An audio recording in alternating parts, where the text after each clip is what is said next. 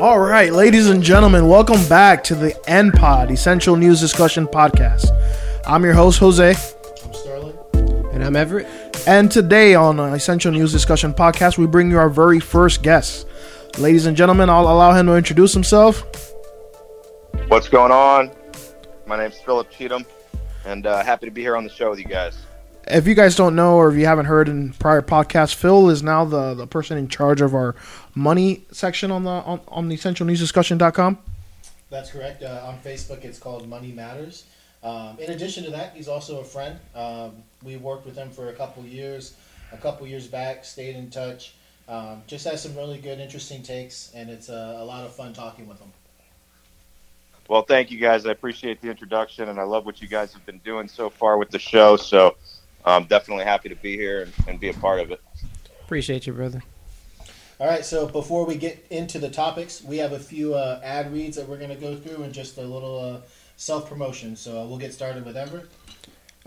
First is Black Only Pies. Black Only Pies is a black-owned business that sells the most delicious tasting pies. If you're black, you probably have somebody in your family that makes the most delicious pies on special occasions.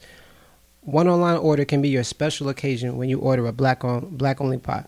To save 10% on your order of pies or merchandise, use promo code NPOD10 at checkout. That's ENDPOD10 at checkout. Go to blackonlypies.com and use promo code NPOD10 at checkout. And Black Only Pies is an equal opportunity merchandise and pie seller. All right, excellent. I also want to take the opportunity to bring up one of our newest partners. We brought it up last week. It's ff-creations.com. ff-creations.com. They run our shop section on essentialnewsdiscussion.com. And Francesca, the owner of FF Creations, can create pretty much anything you like, from a custom face mask, custom Halloween bags, folders, T-shirts, you name it, she can make it. I mean, it's pretty much a custom order apparel shop. And you can make requests directly on our website on essentialnewsdiscussion.com. You can look for her on Facebook at FF Creations. So ff-creations.com is the site, and that links directly to our shop section at essentialnewsdiscussion.com/shop. Perfect. The Essential News Discussion Podcast, or NPOD, can be found at npod.com. That's ENDPOD.com. Apple Podcasts, Spotify, and Google Podcasts. We don't want to grow without you, so if you have a business or are interested in partnering and working together, please reach out and let us know. You can message Essential News Discussion via social media, contact us through the website, essentialnewsdiscussion.com, or email directly at SterlingB, that's me, at essentialnewsdiscussion.com, SterlingB at essentialnewsdiscussion.com. All right, y'all. So I'm going to go down the rundown. Basically, I'm going to let everyone know all of our topics in advance, but I do want to give a shout out to our co-host here, Everett, and his Your Art is a Mirror.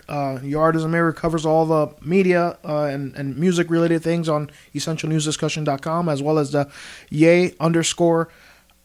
Well, you do the rest of it. Yeah, Y_A_I_A_M. Yeah, I am. Yep. Yeah. But anyways, rundown. So today we're going to be covering or discussing why 52% of young adults 18 to 29 live with their parents. Because they're weak. Is BLM creating more racist? We're going to cover the bill that's being proposed in California that has kind of some disgusting ties, I guess, or inappropriate ties to pedophilia. We're also going to cover the most infamous hair appointment in 2020. And Operation Safety Net. Oh, yeah. Well, some interesting... Isn't that the same thing? Hairnet. Yeah, it's exactly why we brought you on. It's a setup. All right, so I'm going to introduce the first topic a little more in depth. 52% of young adults age 18 to 29 are living at home with their parents. I think we all know what it is in relation to. The most interesting aspect of this article that is up on essentialnewsdiscussion.com is the fact that this is the highest number since the Great Depression. So there's a lot of numbers that we've looked at, and there's a lot of similarities between the unemployment number and then now also the amount of young adults that are living at home with their parents. So just wanted to see what everybody thinks. 52% of ages 18 to 29. Let's let Phil start off as our guest here. What do you think about half of young adults living at home with their parents? Well, actually, the first thing I want to do is kind of do the math of when they were born. So, I mean, 18 to 29 puts them. Where does that put them? That puts them in Right around 2000 and 1990. 1990. 2000 and 1990. So, where does that put them when they are going into college? That puts them in between 2010 And right now. And right now. Yep. Okay. So they would have, if you went into college in 2009, you would have avoided what we did, which in our age group, I believe we're all in our mid 30s. Right. We were supposed to get out of college right during the 2008 financial collapse. Obviously, I was able to participate in that, so yeah. Yeah. So obviously there weren't, you would have had a bunch of job prospects. 2007, you would have been all pumped up, and if you were graduating in 2007 or 2008, a lot of that changed. And then if you go in today, where these guys are graduating either now or 10 years ago, they actually did have a significant opportunity, at least, from the 2016, 2017, 2018 until 2019, even until coronavirus, to participate in the economy. That's the first thing I'd kind of want to point out. So it kind of makes sense that these young adults are going back home to live with their parents because they're entering a job market at literally the worst time you can enter a job market. Not to mention some of them are students too who can't go to campus. Correct. Yeah. Yeah. Do you think there needs to be college reform? I mean, I think the obvious answer is yes, but just want to see what. You what part mean of because college, of this specifically, or you mean maybe this can be the motivating change that causes college tuition to go down, maybe because it is ridiculously high, and then also the fact that it's not really making people that much more prepared for the economy they're going to be entering. Mm-hmm. But just some stuff I'm throwing out there for thoughts. I'd be interested how much college applications are down, and I bet they're down. Yeah. I believe that actually. I think there's something to that generation of young adults too. It's the current financial climate has a lot to do with this stat, but I do think that this generation of young adult they want things that are different than what we wanted. They're finding that current teenagers now, the people turning 16 years old, they don't want to drive. That's not an important thing for them anymore. It was for us. So I think it's in relation to the economy, but I also think it's a generational change kind of thing. We were excited to get out of the house. You know what I mean? We wanted to do our own thing, wanted to be independent. We valued the hard work it took to be independent. And I just think that starting with that generation of young adults, it changed. Is it a scarier world? Because what you just said about the wasn't even going to go with what you were saying, but what you just said about they don't even want to drive. I've actually heard that from my wife, who's big in child psychology and a therapist with actual patients, and I've actually heard that exact thing from her. And then when you said that, my wheels just started turning. And the biggest thing to hear that is, I'm like, I try to put my finger on it. And is it that the world seems more scarier? Are they being, because it's almost like we escaped this in our generation, by a small margin. And not all of us did escape it. I think our generation, the millennial generation, is actually suffering through a lesser version of this. And mm-hmm.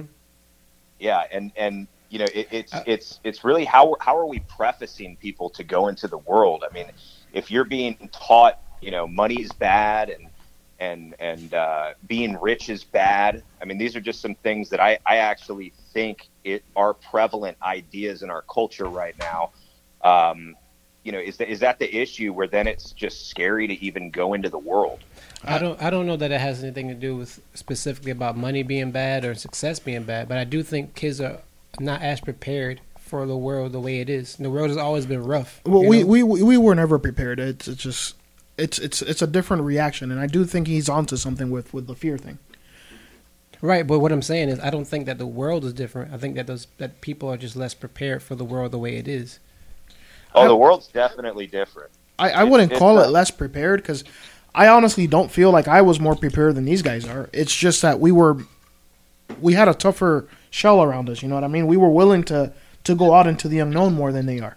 So that's why But our generation's suffering from this too, Jose, just not at the level. no, it's That's not true, too. nowhere Yeah, a near little at the bit. same level. Of course, these guys are still millennials. A portion of them, not all of them. The people in the late 20s are still part of our generation. That's right. The younger kids, they're now a part of this newer, what is it, Gen Z or Yeah, they why- came with the new classification. I just feel like the way I saw my parents struggle a little bit, I feel like I had some of the same struggles in the beginning. I don't know. I mean, now things are different because you got the pandemic and the way the economy is. But that's a whole other conversation, I think. Well, it's partially important to it. But I'm just we saying, grew yeah. up in an era where internet wasn't a part of our entire childhoods. These guys did it. Information. What Everett just said, sorry to interrupt you, Jose, what Everett just said about, what did you just say, Everett? You said, I said that I went through some of the same struggles my parents did. I seen. And yeah, so you hit something there that made me think, for the longest time, generation after generation, the goal has always been to outdo your parents. True. And that's lost. Yeah, that's a good point. I actually agree with that 100%. That's true. Yeah, I mean, So they're just less equipped. They haven't got There's the less tools. of a desire Yeah. to yeah. outperform You your keep parents. going back to equip, but no generation's been equipped more than these guys. They've No. had access to more things than we ever did. But you're I don't know about that. Hey. You've got less purchasing power in the dollar. You've got their parents, Equip wise, what I mean is information and access to But that's only one half to of the things. that's only one half of the story. If you have all the tools, you don't know how to use them correctly, then you're still ill-equipped for the job at hand. Yeah, access doesn't necessarily guarantee success. In fact, sometimes it's a major hindrance. Yeah, Mhm. you have too That's many true. options. You don't know what to focus on. That's a In- good point. I could make the argument that college, the access to college is a hindrance because people kind of just, they just go through the flow of college. They follow and the then path and just and expect then results. reality of working a job and getting up every single day and paying your bills and figuring out how you're going to manage your money hits you in the face at 24 or 25 years old versus somebody that goes into the workplace at 18 or 19 or 20 years old and lets that hit them in the face. I feel like they're learning a lot more about the real world than college. And I mean, we can get into the college subject to be a whole nother show of what they're teaching there. But No. I mean, yeah, What I would think will happen now is kids who have to work and pay for some of their college themselves in the future are going to have an upper hand on kids who don't have to do that at all. I think a little bit because they're gonna have the same knowledge those kids have, but also work experience and experience paying their own bills. well, if you go back to the student loans, I mean, the student loans is if you study it, the student loans are what made college more expensive. True. Before the student loans existed, same with housing and everything else, but before the student loans ever existed, the politicians' actual pitch, if you go back, was to the people that had to work summer jobs to go to school. But before the student loans, your parents either wrote a check and you went to school and you got your summer vacation, or if you didn't have that luxury, you worked through the summer and you graduated with no debt. And then a politician came along and a politician said, oh, hey, that's not fair that you have to work and they get to enjoy their summer vacation. Vote for me and I'm going to get you student loans so that you don't have to do that. And then with the student loans, the colleges were able to just increase the tuitions astronomically to the point where now you have to get a student loan even if your parents are well-to-do. I think that's awesome, and that's also why you are a admin on the Money Matters page because there are some significant tie-ins there from the financial aspect, and there's 52% tie-in of young adults living at home. Now, going back to the stat, and we covered a lot of the psychological and social reasons why this is happening, but the real reason why this is a topic in 2020, and let's bring out the elephant in the room, this is really a coronavirus bullet point. Now, let's cover why the pandemic and the current economic climate, because of the shutdowns and things, is causing this stat to be at 52%. I don't think you're even seeing the coronavirus numbers in that stat. I think the coronavirus is gonna multiply that stat throughout the next 18 months. So you think that number is going up? Like we're not looking at the worst. Oh, yet. definitely that number is going up. It's amazing to me how people just think anything is just going to suddenly turn around. You need a sign for things to turn around. You need something. You need a bottom for things to turn around. So what I mean by that is you need a basically, if it comes to asset prices, right? The guys that sit on the sidelines with all the money, they wait till there's nobody left to buy the stocks on the Robinhood app. That's when the real money will come in. Is when there's no retail money left to buy these things after they've collapsed. So is that fair to assume that you're talking about government programs going away 100%? I don't know. I wouldn't say government programs are going to go away 100%. I actually think they're going to step up government programs quite a bit. I think you have to see more of these stimuluses and things like that. I think they're going to actually probably hike what they pay out in unemployment. There may even be a permanent federal stipend attached to that. But what I was originally saying is this hope and this wish of anything turning around, or when you see stats like this, or you see people leaving New York City and you see people leaving California, something needs to change for that to reverse course. There needs to be some sort of major sign. Something big has to happen for that to reverse course. And that's what a bottom is in asset prices. That's what with coronavirus right now. We don't see an end in sight to this. And on top of that, you're not even feeling the actual fallout yet because people still have a little bit of money in the bank to get them through. If I lost my job right now from coronavirus, I might still be trying to find a new job. I'm talking to my mom. I'm talking to my dad. Hey, I might be coming home if this thing doesn't turn around. My lease is 3 months, has 3 months left on it. But I'm still going to try. And if you're in a Los Angeles or a New York where all the rich people are fleeing, and people, I don't think many people understand how important rich people are to an economy. All of us on this thing, I don't know if I'm doing full disclosure here, but we all worked in the same building and the same job at one point or another. And if you ask yourself this question, if the rich people disappeared, would you have any money from that job? The answer is no.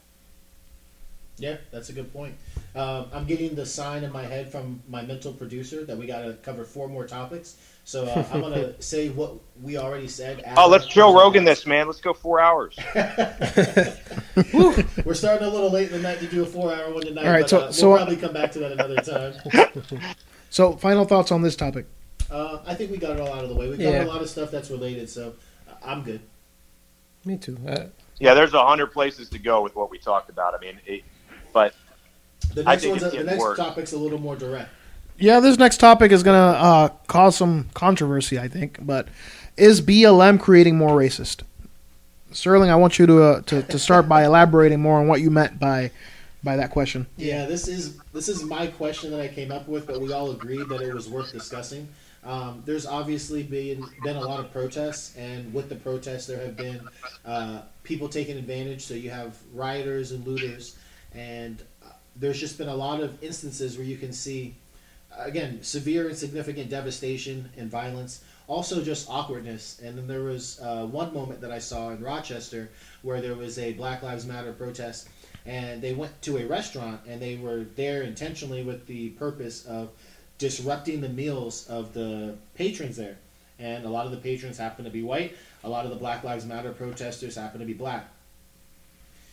The look on some of the people's faces that were leaving the restaurant made me think, like, this person may have not had any particular feeling one way or another about Black Lives Matter, but now their only engagement with the Black Lives Matter movement was them knocking their food, drinks, cups off the table, chanting. Destruction. Yeah, destruction. And so it made me think, like, so this person may have not have been racist prior to this interaction, but now they have this negative experience, and that Black Lives Matter group, that particular one group, represents all of Black Lives Matter to them. Mm-hmm. So now you're going to have this perpetual cycle of never-ending racists that need to be protested against, and protesters that are turning people into racists. So I may have chosen some fiery language, but that's the topic, and just want to see what you guys think. No, You did a great job with the question.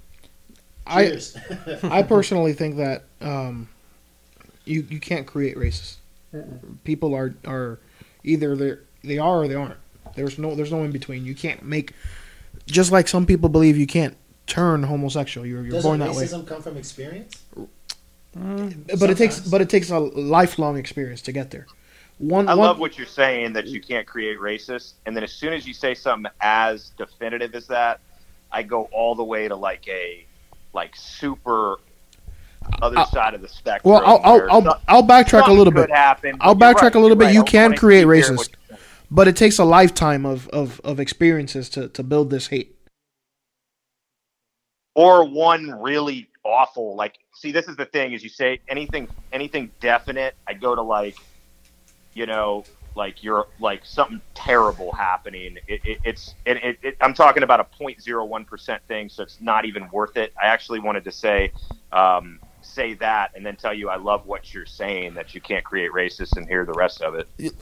Most racists are learn it from family, and they learn it from a very young age. You can't have someone in their 40s or 50s having dinner that's never had racist feelings and make them feel racist over one incident. It won't happen. No, Not an incident like that. Right. Now, what you could do, you could have. And it doesn't help that all the protesters like aren't black. You know, so, I mean, I don't understand. I think I was going to say that an extra element of hilarity. I was going to say what you could do. You can make somebody against the entire organization because of that interaction. And you can make some people that will never act out on their inner racist thoughts start acting out because of some of those types of experience you just described. Someone who always were anti-black, but were never intended to express that thought outside of their own consciousness. You know what I mean? They had their inner thoughts, the same discussions we all have with ourselves. You know what I mean? Your internal dialogue, if you will. So they had those feelings. Never once in their life did they act out on it until a situation happened to them. Like they were out to dinner with their wife and Black Lives Matter trashed their anniversary dinner, for example. Right. That may be something that triggers. Weren't the Black Lives Matter a bunch of white people? Yeah, you're talking about two different protests. So in Rochester, it was a mix. I noticed more black people than white people.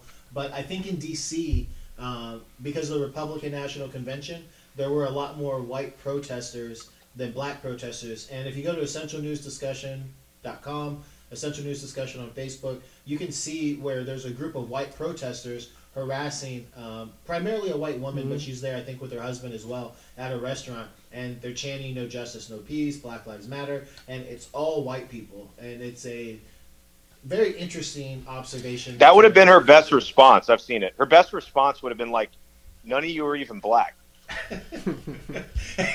Yeah, that would have been her best response. I'm sorry if that's controversial. No, she didn't have time to make a response. Yeah, she didn't. I'm not against white people championing equality for black people, but I mean, there's got to be a. Does that count as harassment? Right? I mean, yeah, because there was no. For what reason? Why they harassing? Yeah, there's no reason for that.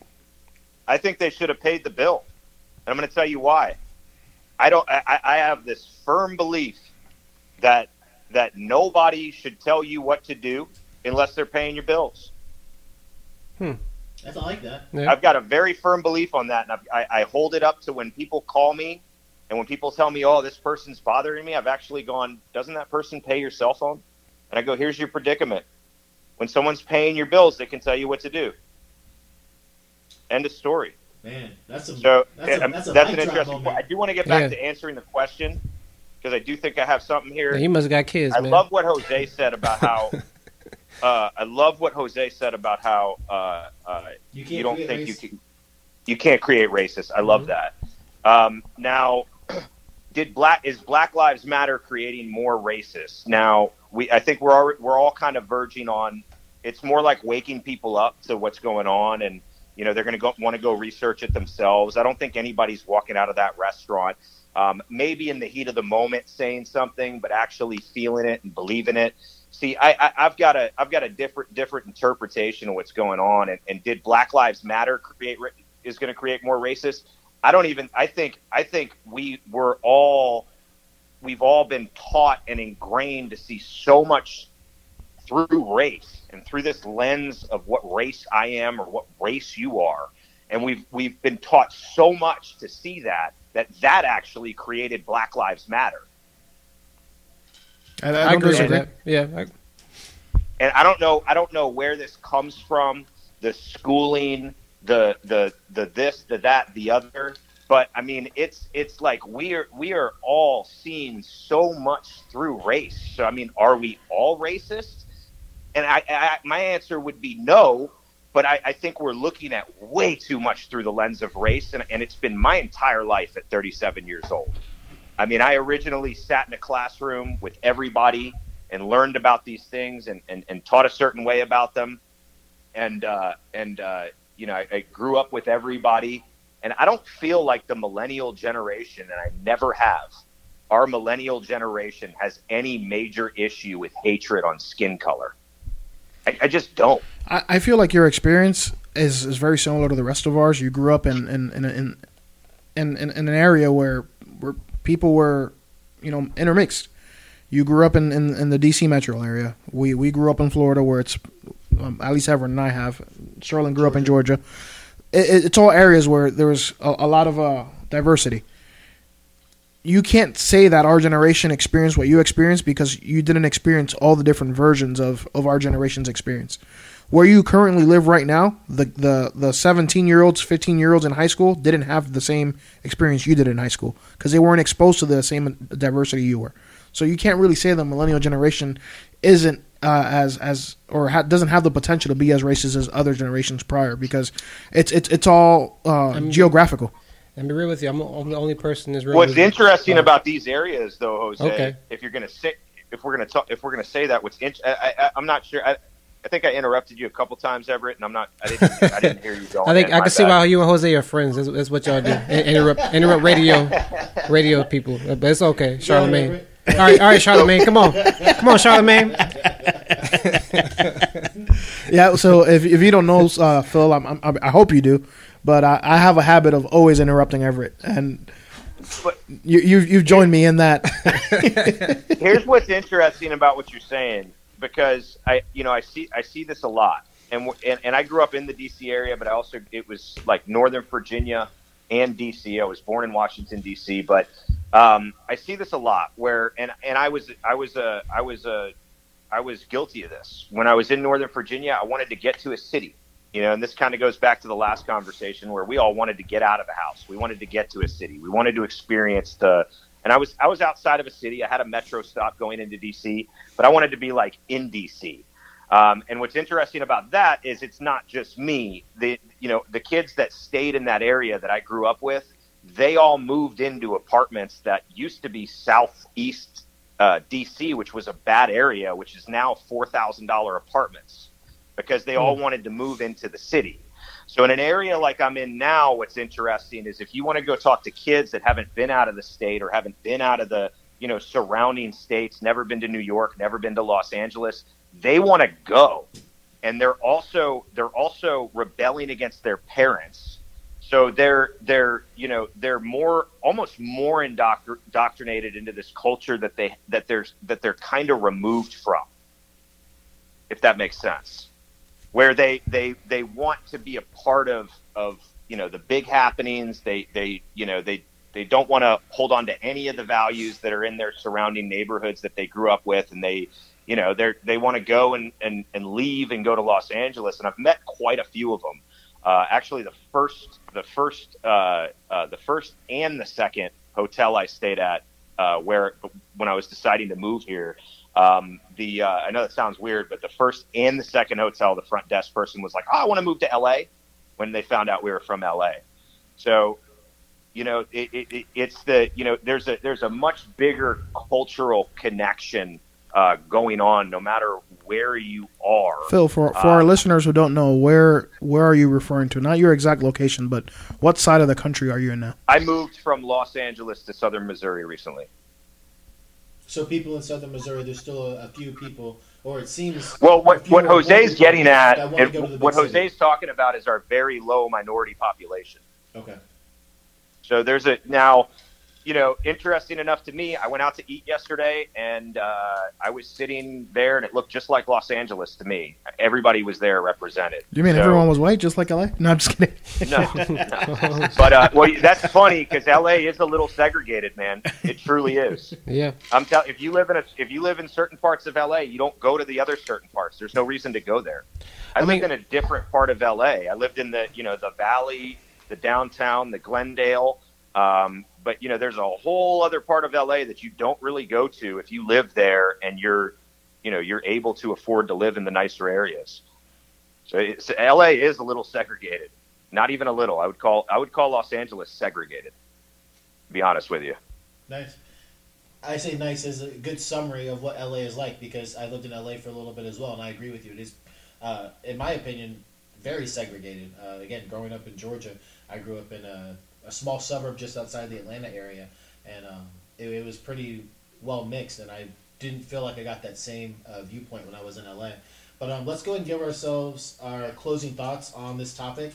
Let's keep it short as best we can. Is Black Lives Matter creating more racists? A yes or no answer, and then just explain your answer as quickly as you're able. I'm going with a yes, and I know that doesn't sound like it from my prior discussion on it, but it's not creating more. It is just making people expose themselves as racist more.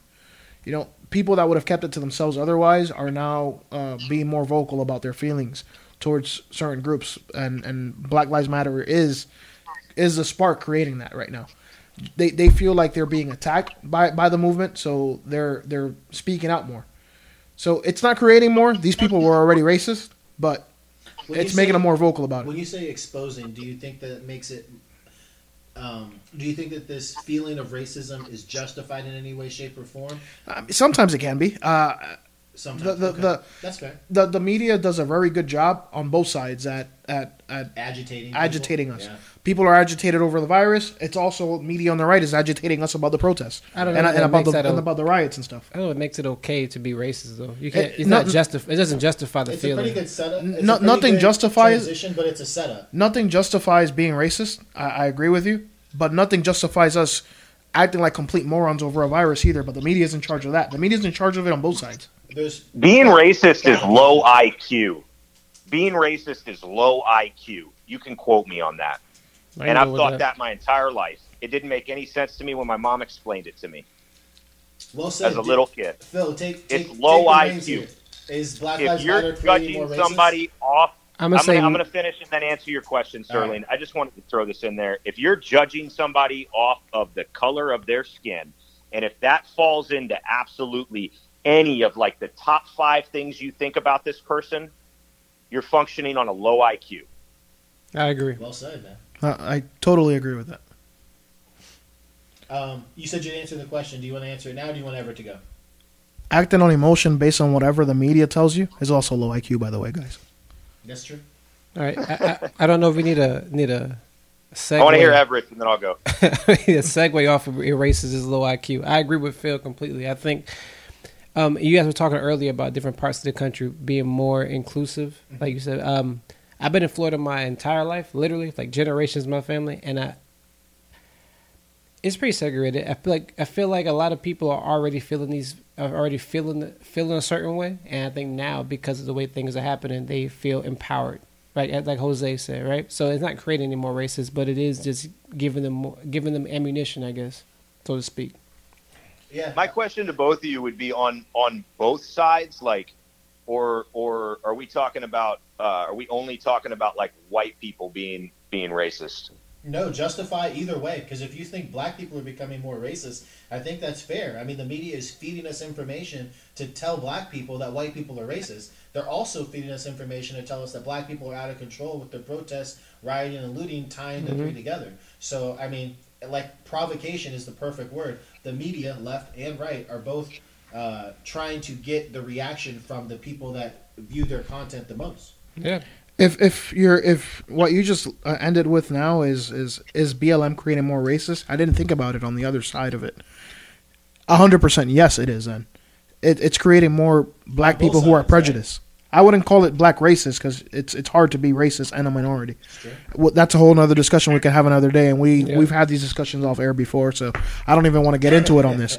But see, before that answer, and I'm just telling you the way that my brain's working. I wanted to be the other side of this and answer this question no, and I can't answer it no because I think I already did, where Black Lives Matter is a product of something else that was already happening. Black Lives Matter is the product of this race kaleidoscope, is what I actually like to call it. I haven't heard that from anybody else, and I've been saying that for a while. So you want to brand it? Trademark. Well, I feel like we're supposed to. We're not.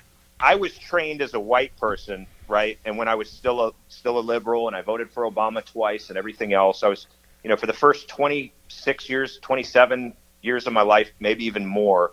I felt like I was forced, and I was told that I had to view everything through this race kaleidoscope, is what I like to call it. And the way that happens is, and here's a white experience. This is real, and I don't think it's voiced a lot. I don't think it's voiced at all. When I was a kid in school, if you said something that was totally innocent, and I'm not going to say anything that me or somebody else or give any examples because I think what I'm saying is clear and I don't even need an example.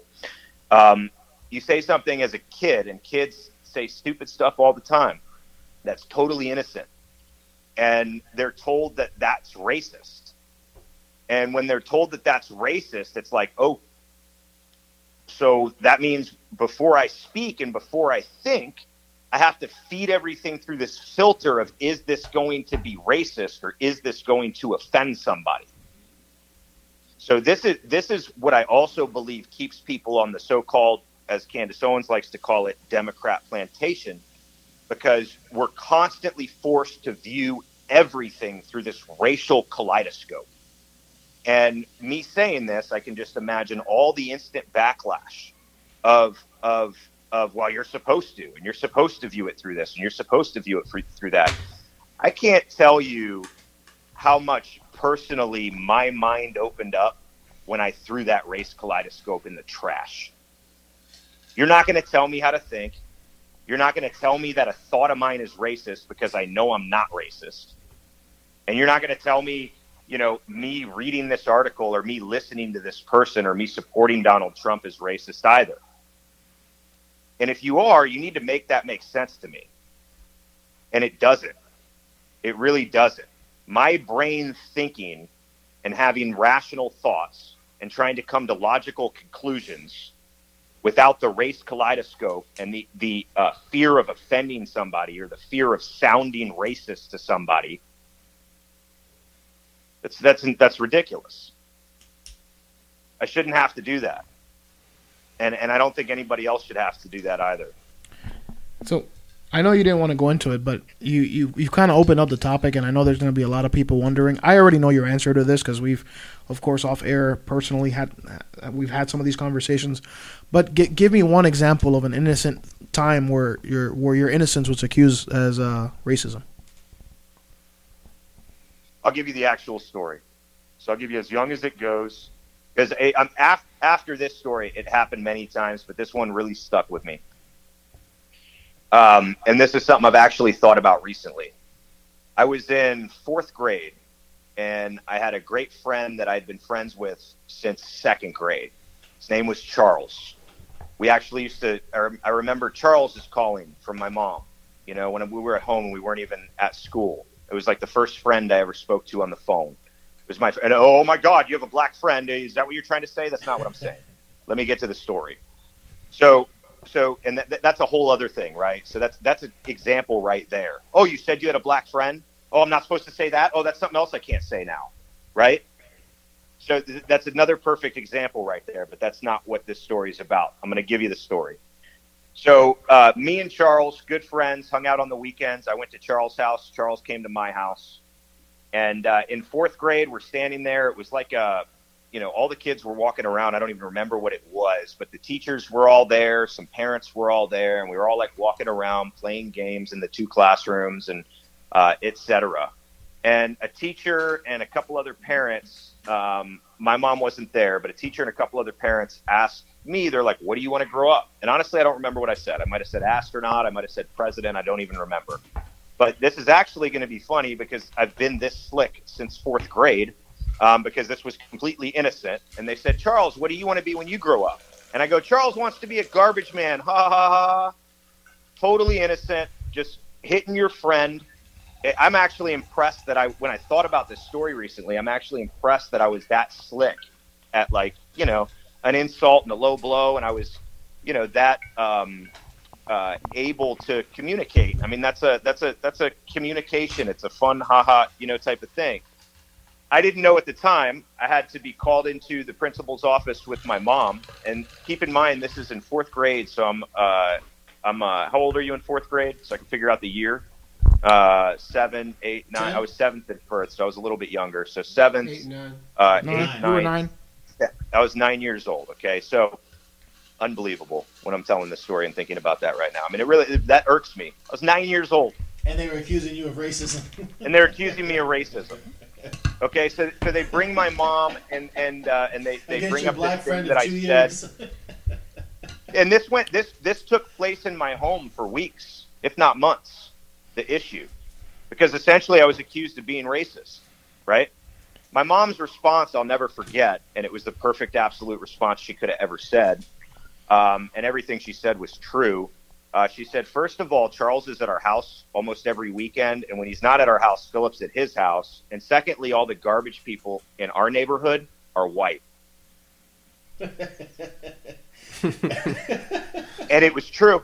They were. I was in Northern Virginia. I'll be honest. This is not what I thought the story was going to go. Hey, you want some right turns when you think you're man, but Everett trying to find a place to put his hate that he doesn't have anymore. I was mad as shit for like 5 minutes. Look, the rest of my life until I started questioning this narrative. And really what it really took is resolve in my own brain to go, you know what?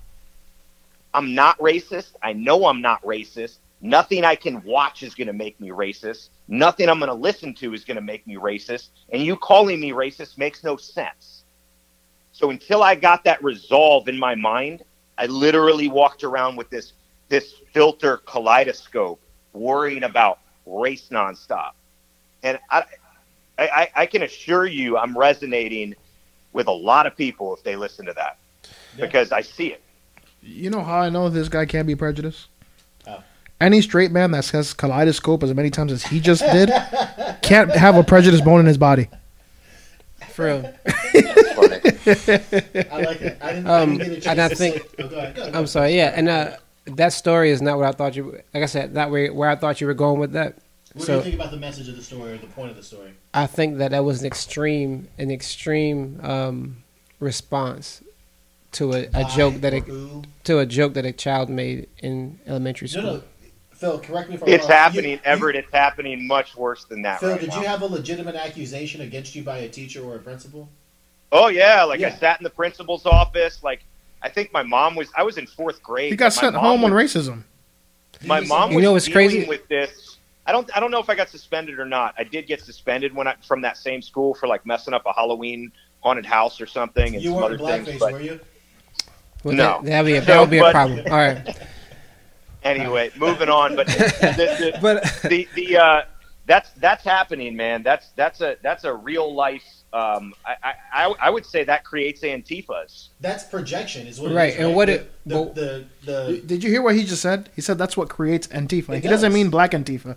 He means the white kids that are enraged. Antifa, yeah. No. I mean, look, if I hadn't ever had the mental resolve to go, I know I'm not a racist, so I can turn on Fox News and see what they're saying.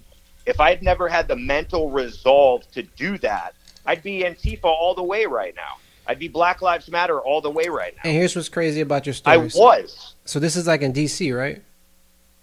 Actually, that school was in actual D.C. Okay. A private school in D.C. So I'm going to flip it because my experience as a kid here in Florida was a little bit different. I actually had somebody call me a nigga when I was in 1st grade. right? So it's a different. So from my perspective, now I have to view everything from this kind of barrier because this is how people think of me externally outside of my family. So it's two different experiences that kind of give you the same kind of childhood trauma. You know what's interesting is you said this is how people think of me, and at first grade you don't decipher between some people and all people, right? Because your interactions is all people. So that's a pretty interesting. Again, that's what do you call it?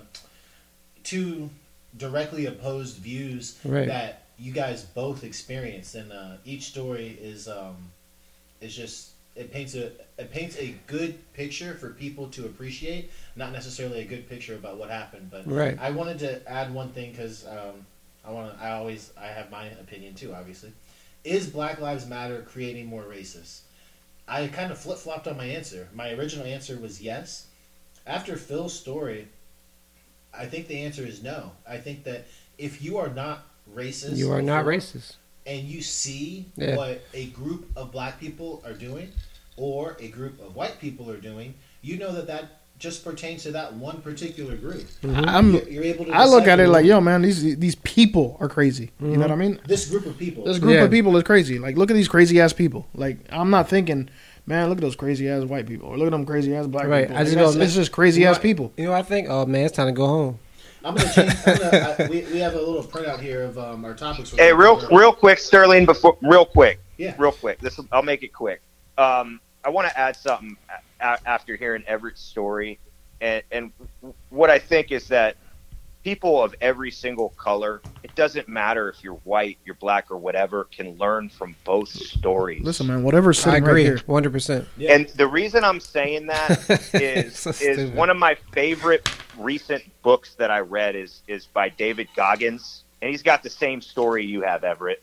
And a lot of people have that same story, and I think my story is also extremely prevalent. It's just not spoken about. I think it will be here soon. But you know, David Goggins is one of the most impressive people to me right now. My favorite people tend to have a ton of money, and he doesn't. And I love him for a lot of different reasons. But he's got the same story, and I learned so much from that story, even though I'm white, right? But what that tells me is that my story isn't something that can just be related to because you're white. You see what I'm saying? Like I resonate, and I did I live it? And this is the biggest thing people talk about is, did you live it? Did you live it? No. Do I resonate with it? Do I have empathy? Do I have compassion? Do I enjoy reading this person's success story out of that struggle? Yes, like immensely, because we all struggle. That's the thing that I think we miss a lot is a rich, poor, whatever color you are, we all have our own battles we're going through. And this life is rough on all of us, man. And then it's amazing. But the biggest thing I wanted to point out there is I've learned from similar stories, and what that tells me is that my story doesn't just apply to white kids. That's something, all these stories we all gain information from that we can apply to our own lives. I couldn't agree more. I think Everett and Phil, you guys stole the show with your stories there. No, those stories were amazing. They were amazing, and I do want to add a little bit of one of mine. And you guys telling your stories just kind of like put things into full circle for me.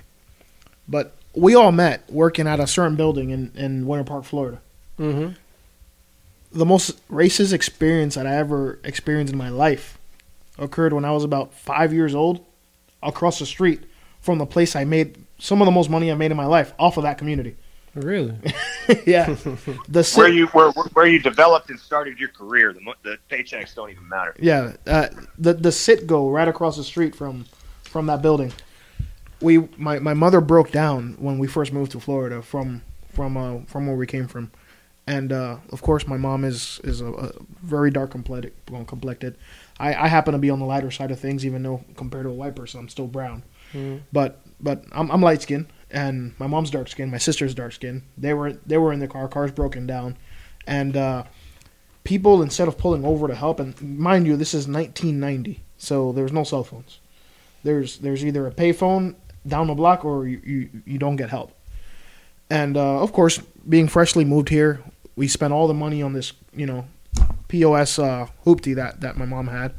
And anyways, we're broke down on the side of the road, and rather than people stopping to help, they're throwing like 7-Eleven cups at us of soda and garbage and debris. That sounds like old Florida, though. And yelling racial slurs. And this is in Winter Park, circa 1990, across the street from the place where I, started my career in the automotive business. It's crazy you say that? You say 1990? I'm sitting here shaking my head, man. And I honestly, when I hear this stuff, it's like, it's tough for me to believe.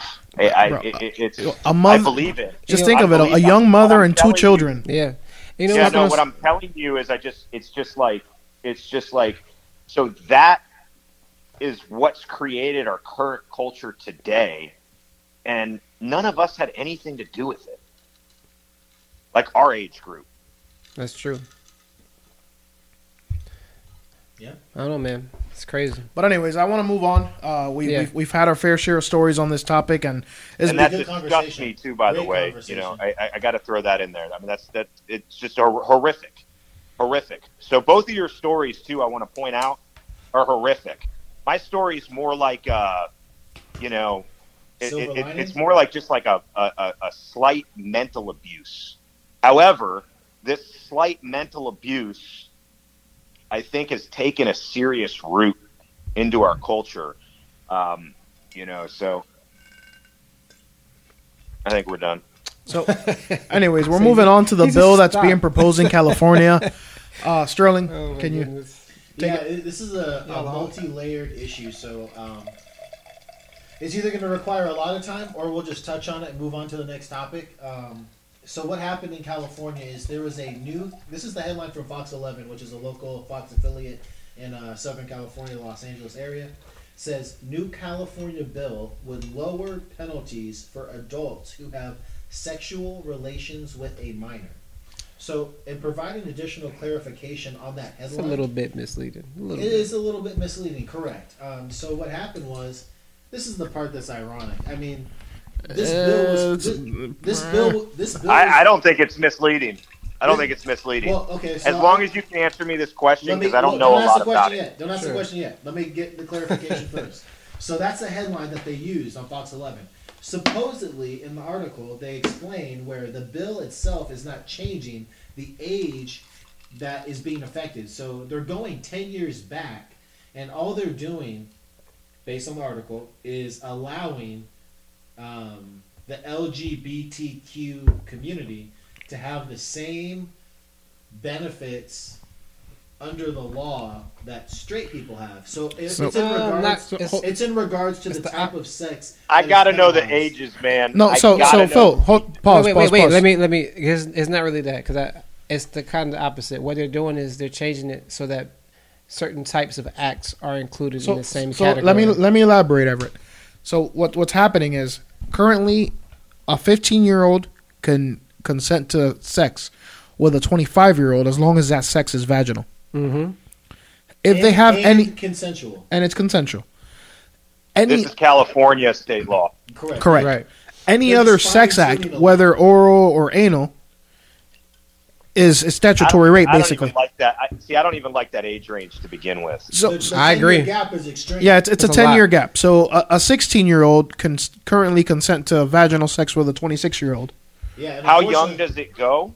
15 is the floor. 15 is the floor. And just so we know, so no 14, no 13. No, and just also being put this out there, it's within the discretion of the judge whether they're going to be sentenced for it or tried for it. Right. So the judge can use discretion to decide if the white person should get less time than the black person. No, that's not what. That's wait, what did you? What kind of way left false? field here. Yeah. Anyways, so the current proposal would make it so that a female that's 26 years old can have oral sex with a female that's 16 years old and not be in trouble for statutory rape, basically, because currently the 16-year-old female can't consent to oral sex. Oral sex is illegal. It's an illegal act for a minor and adult. Right. It just matches the law, basically. Yeah. So Well, it's, I think my head. I think you just sent my head into a permanent shake. I think the way to rectify this, because I think LGBTQ I think it's plus or minus You got folks. it all. Yeah, you got it all. Here, Can I tell you why my head's shaking? Because it doesn't even have anything to do No, with but this. let me finish, and you'll have your head shaking moment. The current proposal is to try to make it equal for the LGBTQ people. The way to make it equal for the LGBTQ people is to remove that right from the straight people. It's just no one gets to have it. You know what I mean? You know what's crazy? I disagree. Only because people in high school are having sex 18, 16, right? You got to reduce I think that age range exactly. from 10 years to Like 3? 4. There you go. Yeah, In Florida, I believe it's they have a similar law, but it's much less than 10 No, years. it's not. It's like 16 and 24. 16 and like something that. 23. 8 years? No, it's 23. 24. I always know that because I knew somebody. Because you looked it up because you wanted to do it. No, what kind of shit? No, I Getting knew. a little edgy. You about to catch these hands. tell you You what, about my to catch head's these hands, bro. Go ahead, Phil. Go ahead. My head's shaking, not even because of all this age range stuff or anything else anymore. My head's shaking because my main question to this is, why is this the law you're taking off the books? They're not taking it off the books. They're- They're just changing it. Yeah. No, And they are. They're They are. expanding it. What they're They're taking off the expanding it. books. What they're taking off the books is a certain amount of people that otherwise would have gone to jail. Correct? Well, no, they're expanding. That's They're expanding. expansion. Yeah, That's they didn't. expansion. Yeah. Okay. You So just what they're described doing expanding. is They're expanding Okay, a there's bad less- law. okay. There's less things in California that you can go to jail for now. Correct? Correct. How many other things could we have focused on and taken off the books? A From million. the drug war Literally a million. to I agree. so many things that we could have done to reduce the prison population. The thing is, though, I don't know that this would have been news except for the fact that people are trying to make it into something like they're making pedophilia legal. Otherwise, I think Because they are. Because right. it's currently legal one No, way, well, and now they're trying to make it legal listen other to what- ways. Listen to what Phil's saying. They are expanding the amount of people that are allowed to commit heinous acts. We already agree that if you're allowed to do this and you're straight, it's bad, right? Yes. So they're expanding that opportunity I to think other the people. but here's the thing. I think the 10 years thing is something that needs to be reformed. I don't live there, right? So But I just think there's It's an obvious reform issue. right, And they don't reform it in really the way that making- it should be. I agree. What I'm I saying side with is, Phil. I Though don't. the headline isn't dishonest. It really is expanding pedophilia. So What's really oh. making me shake my head, though, is I'm totally in favor of reducing the prison population in all states. Except for sex offenders. Okay? This reduces it slightly, maybe. I hope it's not a giant reduction. Okay? But there's 101 other ways we could have reduced the prison population that everybody would have been on board with. How about small possessions of drugs? Well, we already agree with that because Yeah. we know that they don't want real prison reform. They don't want real change. No. They're going to target things that are going to only minimally affect the way the status quo. And they're going to target things that are inflammatory. They're going to target things that are going to get ratings and reviews and clicks and views and all that nonsense. And that's So here's the- exactly so what here's- we're giving it. And But we need this to is the fight results I it beyond just and the to be honest, conversation. and this law, except for the age thing, which was already there, they didn't change it at all. Doesn't really bother me because it just makes They it did not both make sides. Here's my thing Yeah. with things centered around equality, and as a Doesn't minority, bother me I tend to pay attention a lot to these things, and you know what true equality to me is? It's not having the same opportunities as everybody else. It's having the same challenges as everybody else. Equaling out the amount of challenges. So if these people truly want equality, equality should be getting rid of the law for the vaginal sex portion of it. That's equality. Equality is everybody being equally. you I'm can't- sorry for the French. but here's Everyone what- being equally fucked. That's But equality. But here's why the age limit matters more than that. Is because people in high school are having sex, and people turn 18 in high school. So now you're gonna you're sitting in jail. No one's talking about 18-year-olds having sex with 16-year-olds. We're talking about 26-year-olds having sex with 16-year-olds. I get what you're saying, brother. But I'm saying in the law is people within 10 years. So that means 17, 18, 16, 18. If you do what Jose is suggesting and you do what Everett's suggesting and combine these ideas, all you're doing is reducing the age range. Right. Just the Hey, age range in hey, high let me school hit you is with 4 some. Can I years. hit you guys with some results? Sure. Yeah. So your dad can still go to jail for not paying child support but now you can have sex with a male that's 10 years older than you. Great job, California. You're not wrong. I'm not arguing that point. You're not wrong. Like, who is this helping? That's a great question. Gay kids in high school, I guess. That's it. I don't know who that is. You know what? It's really helping. They're getting these sugar daddies. It's helping young gay teachers or people of influence over young people.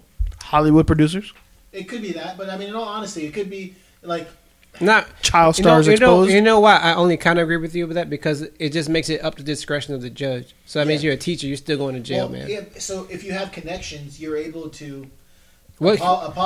You think a high school teacher has connections on lesser charges because you happen to have a connection with the judge? So now the judge has become more powerful. We don't want to empower the judge, the person who reigns over the judicial system. We want to empower the judicial system. So why are we going to give the judge the discretion in a 10-year age gap to decide if people go to jail? Or I just think someone's just really mad they weren't able to diddle Zac Efron in High School Musical.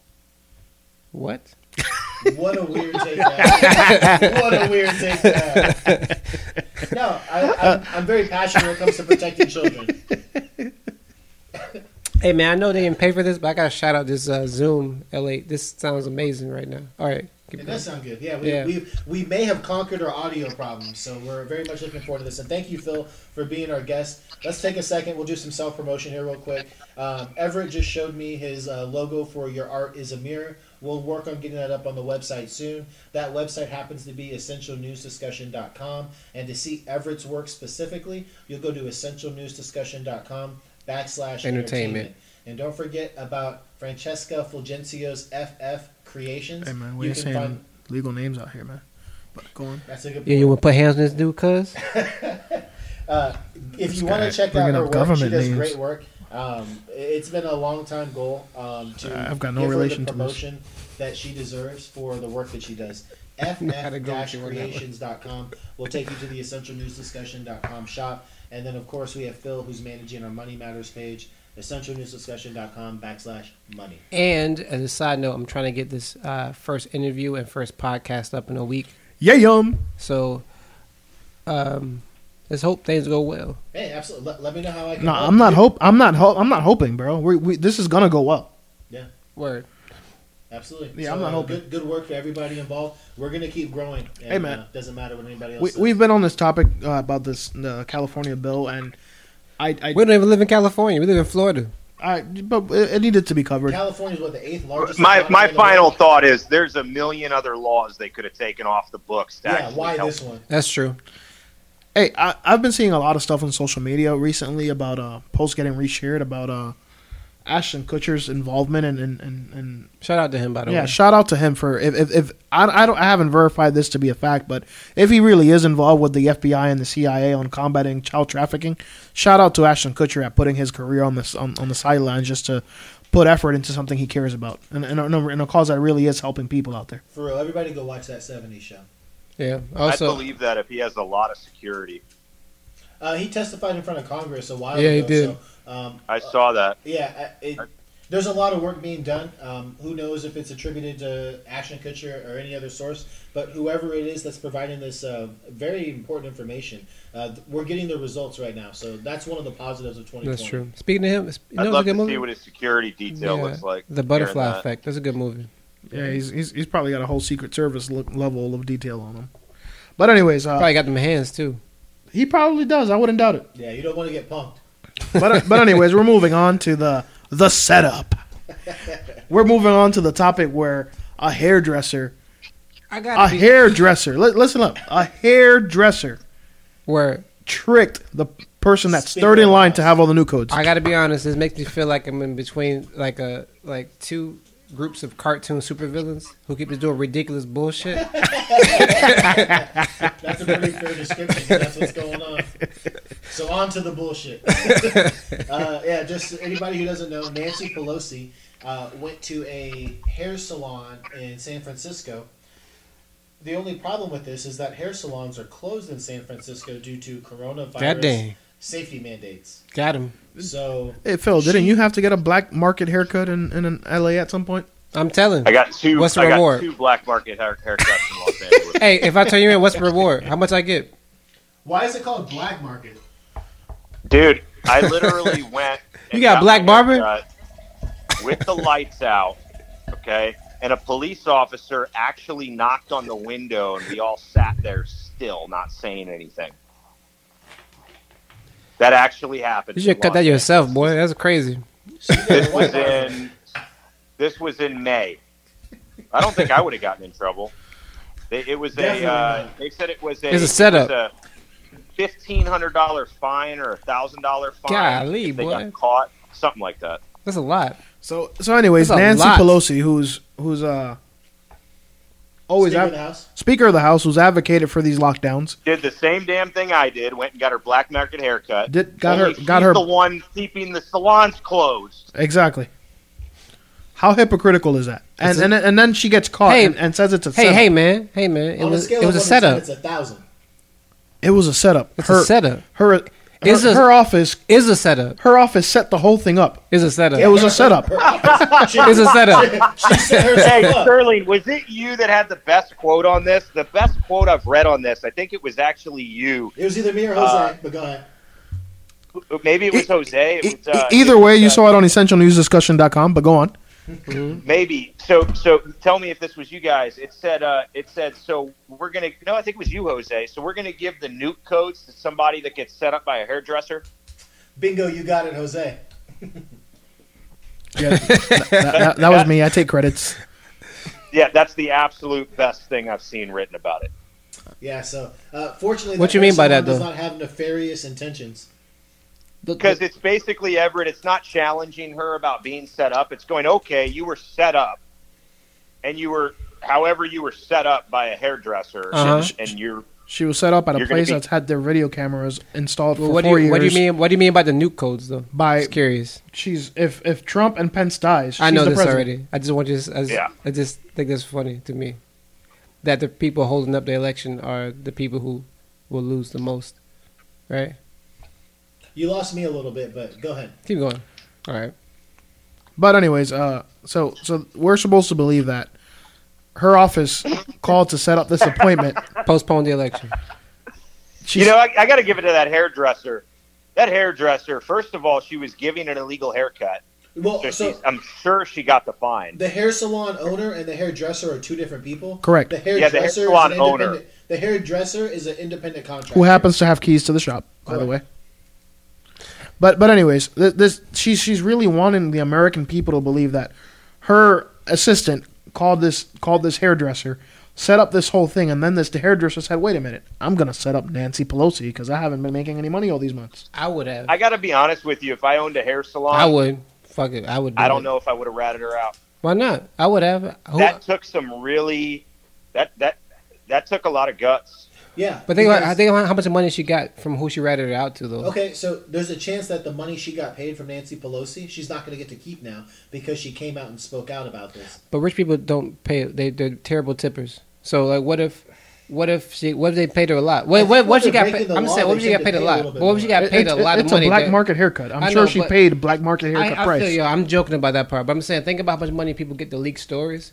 That's a big deal, media wise, right? So imagine Typically, how if much it's money TMZ, she got paid. I've heard of TMZ Yeah. paying large amounts. Think about it. I have not heard about local news affiliates paying Who'd large she amounts. leak it to? That's I'd what I'm love to know saying, if yeah. she got paid or not. Yeah. It was Fox News. She probably got paid, bro. Whoever had access to the video cameras is who leaked it, not the salon owner, not Nancy Pelosi. No, the salon owner leaked it, dude. Yeah. Yeah, the salon owner leaked it. She probably got paid, dude. Not the hairdresser, the salon Yeah, owner. she probably got That's paid. why it can't be a setup. The salon owner wasn't in on it. She saw it after the fact and That's leaked a it. fair point. Right, and then she got. And you know what? If I owned something and somebody that worked for me was using my business to earn money and I was getting cut out of that loop, I would be pretty bitter about it. So I'll go ahead. Everett, be careful. I'll She probably got paid. I'll jump ship and say that He just let us know that we can't make money on an pod without him. He did. False. I heard that Not say, I'm true. gonna make Yame a podcast. And he No. was like, "Can I put it on Impod? Can I put it on You heard the confession live here, folks. You guys are our witnesses. When this thing blows up and royalty starts setting in, you guys already heard that. You said Charlie's trying to cut us out. I totally missed all of it. Listen now. Allow this kind of nonsense Listen now. The podcast is my idea. Listen now. Hey, now, hold on. What y'all do? Hey, now. Hey, Phil, you can do your voice now. Oh man, I totally missed the whole thing. Everett and Jose just being racist. Dude, I literally think though, back to Pelosi, the it was a setup was honestly the audacity of saying that was honestly much worse than the actual crime. Bro, she's a Democrat. She thinks everyone that follows her is stupid, and she's right. Damn. The audacity, dude. You can't say that. Come out and say You can't say it was that. a setup. What's wrong with you? It's just like Elizabeth Warren telling people she's gonna invent things if she becomes president. Like how dumb does she think her followers are? She's gonna invent things. Hey, to be She's honest, gonna get things invented that's gonna fix all our problems. Hey, to be honest, she ain't make it that far either. So they kind of got it. Neither did Kamala Harris. That's a good point. Yeah, and she's now the VP pick. Hey, man. Not based on And her I'm merit. about to win my $1,000 bet when they move. Or I'm sorry, I bet $100 on her. I think she was 2,000 to 1 or plus 2,000. I put $100 on her, and as soon as they move her to the top of the ticket, I'm getting paid. You guys laughed at me for that bet 4 years ago. No, that's awesome. Specifically, where that was are my you in Trump Missouri? money. It was like leftover Trump money. I was like, man, let's bet it on something. Hey, that's awesome, man. Specifically in Missouri, where are you? He doesn't need to say that. Ozark area. Yeah, I'm southern Missouri. Oh, okay. Is that an open carry state? It's open carry. It's constitutional carry very recently. I see quite a few of them actually too. All right, never mind. Then I won't be seeing you soon. All right, so final thoughts on the setup, Pelosi setup. Phil, kick us off. Open carry is safe, man. So it is. It is. I No, mean, when I'm you see laughing these because we're guys- just messing around about your bet. Just imagine, dude, when a cop's there with his gun out, This isn't do open people thoughts do about- dumb Final shit? thoughts about Pelosi. Anyway, final thoughts about Pelosi. So, Yes, please. I think I already said it, man. I feel like she quadrupled down on the stupidity. I mean, you know, it's you never see the this is another. I never had sexual relations with that woman. That's the one I would compare it to. I think you had it right when you said women, though. That's correct. There you go. Yeah. Well, all the smoke, all of that. All of that. No, you hit the nail on the head. That's a very fair comparison. So good, well said. My final thoughts on there is, you're right. The follow up on getting busted and then pretending like you didn't get busted is the more inflammatory thing. Like, she got caught and then she was like, "No, you didn't catch me." In fact, the person that showed you the information that exposed me is the person at fault, not me. That's insanity. So I think that you're right. Democrats, not the people, but the politicians, they always think less of their constituents and their voters. They That's 100%. They continuously do they act out this way, and make themselves feel like they're smarter than everyone else. They feel like when they say these things, people aren't going to catch on. They really are smarter than everyone else. No, they're not. But guess what? They're not wrong if you guys keep voting in that direction. I don't know. I think it's both sides, man. No, and 100%. These kind of things are done on both sides. Mm-hmm. But people on the right tend to lean more towards open thinking, critical thinking. People on the left just, they want to go along with whatever the mainstream media is putting out. A Republican. If the Republicans were for these lockdowns, and you had a Republican governor of California and you had a Republican Speaker of the House, that guy would have already stepped down. I'm telling you. And what you're saying, Jose, 100% about critical thinking is it's like the Democrat constituents think that the Democrats can do no wrong. By the time, especially me or you, where we went from being a Democrat to cross over to Republican, we're criticizing Shout out everybody. to 2015. Shout We're out to criticizing 2020 for me. 2015 for me. So we're criticizing everybody, right? So if like we have this. We've created this structure where if I'm going to fault Pelosi for this, if I'm going to fault Obama, who I voted for twice for this, I'm not going to then let a Republican slide on it. I'm not going to say that y'all don't, but I am going to say that most Republicans don't. I think it's the same. Most Republicans don't what? Don't criticize their own party. I don't believe that. I'd have to see more proof of that. Well, I wouldn't even call myself a Republican. Honestly. Okay, there you go. You wouldn't call me a Republican either. I like Bill Clinton better than both of the Bushes. Yeah, you should. That makes sense. I mean, I don't know anyone. Independent, yeah. I don't know any person. You're more independent. The problem with being independent, you got to pick a side at some point. I don't think anyone who even voted for them likes them. So that's. But what Jose's saying, Everett, is that the Republican constituents are more critical of the politicians to begin with. You think so, though? And I don't know if I agree with that. Correct. Well, I would Republicans, totally. because I think that Rand Paul is more of a Republican than we give him credit for. He's an independent. Rand Paul is a shit, though. I can't. Rand Paul's a liberal, man. Rand Paul is then that's the type of conservative that I am. Yeah, I like Rand Paul. I'm the type of conservative that if I go out to eat, people are going to yell at me for not being liberal enough. Because that's what happened to him after the RNC. He was at the RNC. They attacked him. There were Republicans at the DNC that did not get attacked. So let's try to keep things as fair as possible. You know what it is? Rand Paul does a really good job of. Rand Paul is what he's like a individual collectivist, I guess. Like, so he has certain socialistic ideas, but he's more individual. He's a little libertarian. Okay, yeah. Who was the last Republican that got caught doing something on this type of level in the public eye? Like Pelosi? You mean the people that were involved with the whole? They were accused on the whole stock market thing that when Corona was going to hit, they were part of the panel or whatever it is, and they got. Task force? That's not even. Look. You know that our elected officials, they actually can't get charged with insider trading? Yes, I knew that. I did know that too, actually. 2/3 of us So knew that. these guys, if anybody thinks Nancy Pelosi is like smarter than the hedge funds, because her portfolio is done better than some of the most prolific hedge funds that exist, like it's Ray the insider Dalio. information that is not considered insider information. True. Her. And I got to give a shout out to Bernie here, who I would never vote for. But I got to give him credit. He didn't make money off said the same thing. He didn't make any money off any insider trading his entire career. I think, in all honesty, he was honest and he was forthright, but unfortunately the DNC would not allow somebody who was so anti-establishment to run on the DNC platform. That's because his party doesn't exist yet in America, and it won't. My second props to Bernie is the fact that he literally got rich through capitalism, selling books about communism, about hating people getting rich. Yeah, that is pretty funny. Look, only in America. I love it, and I got to give him props for it.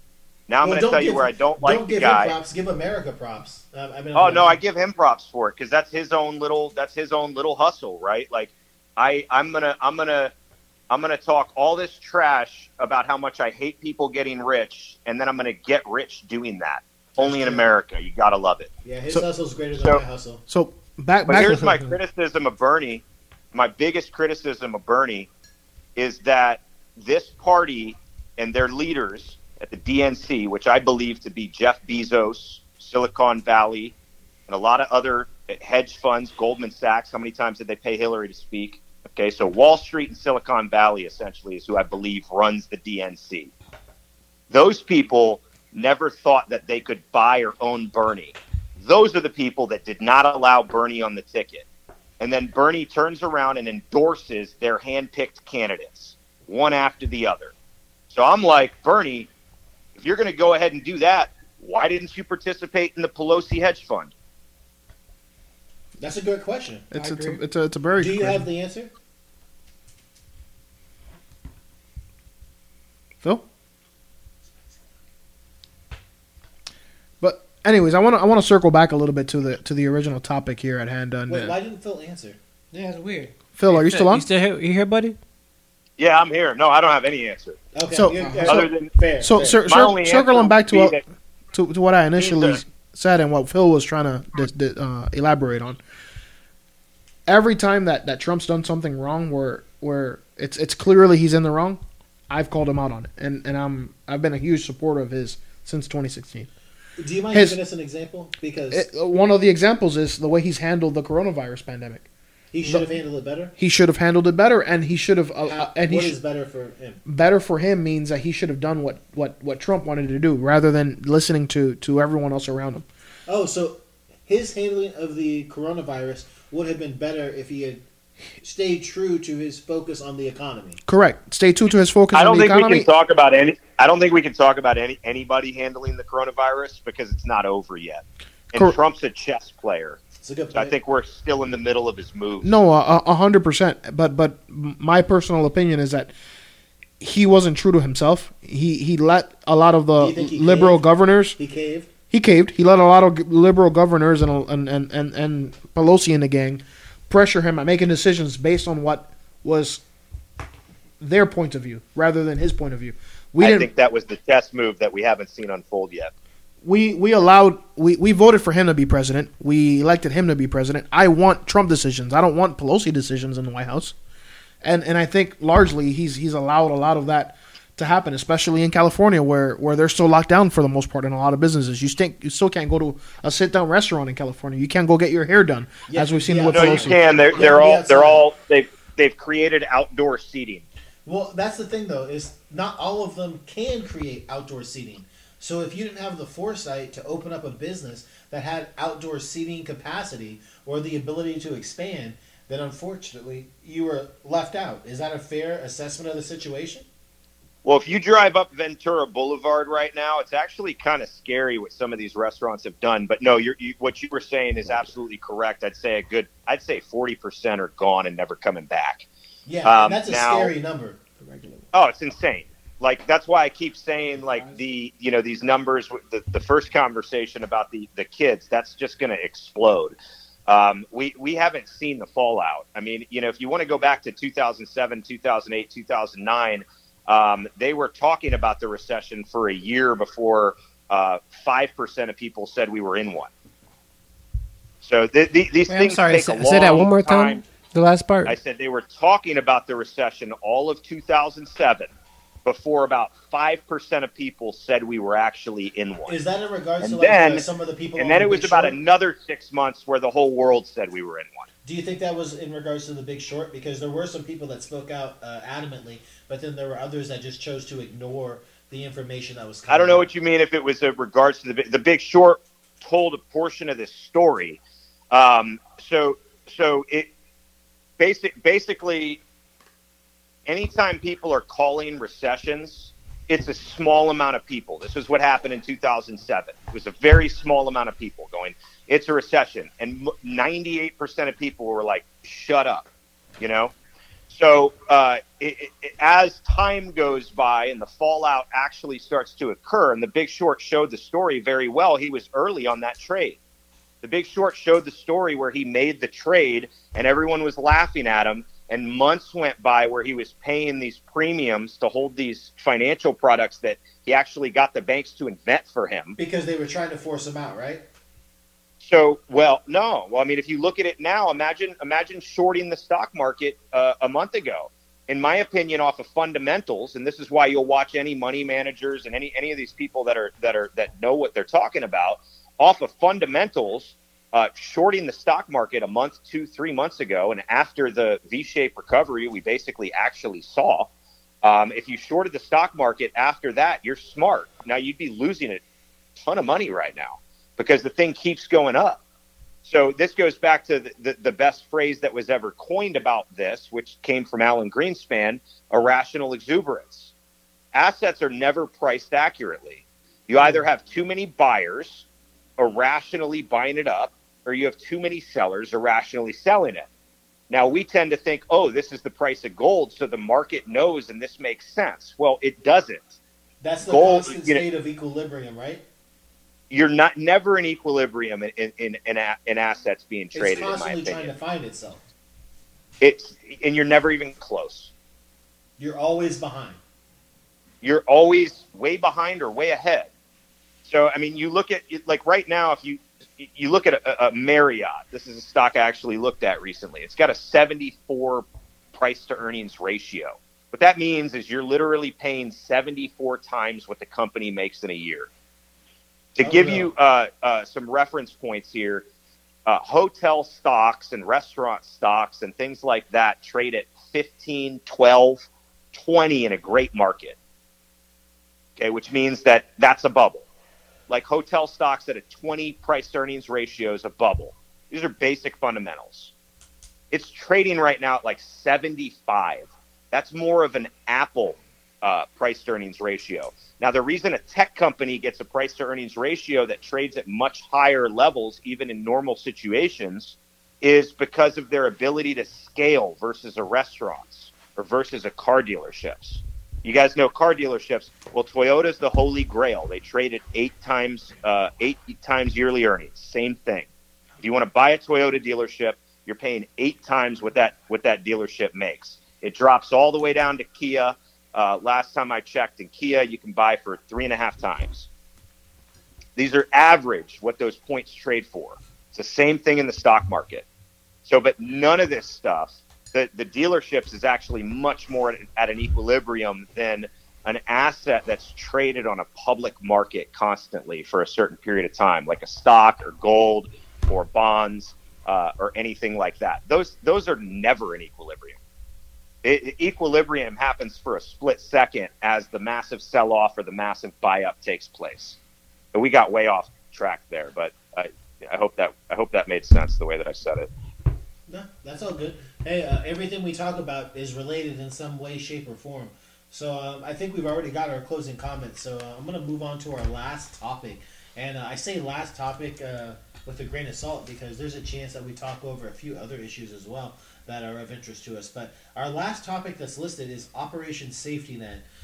They've been given some different names across different parts of the United States, but essentially all of these operations are tied to the U.S. Marshal's Office working in conjecture with local law enforcement. And what they are working together on is the ending of, child prostitution, child pornography, other issues that are related to that.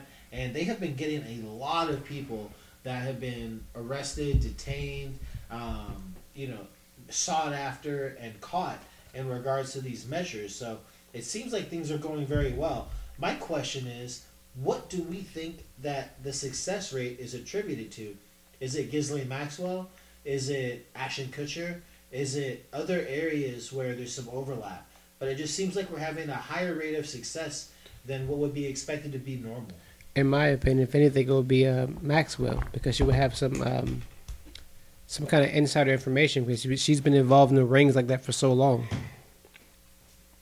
What do you think, Phil?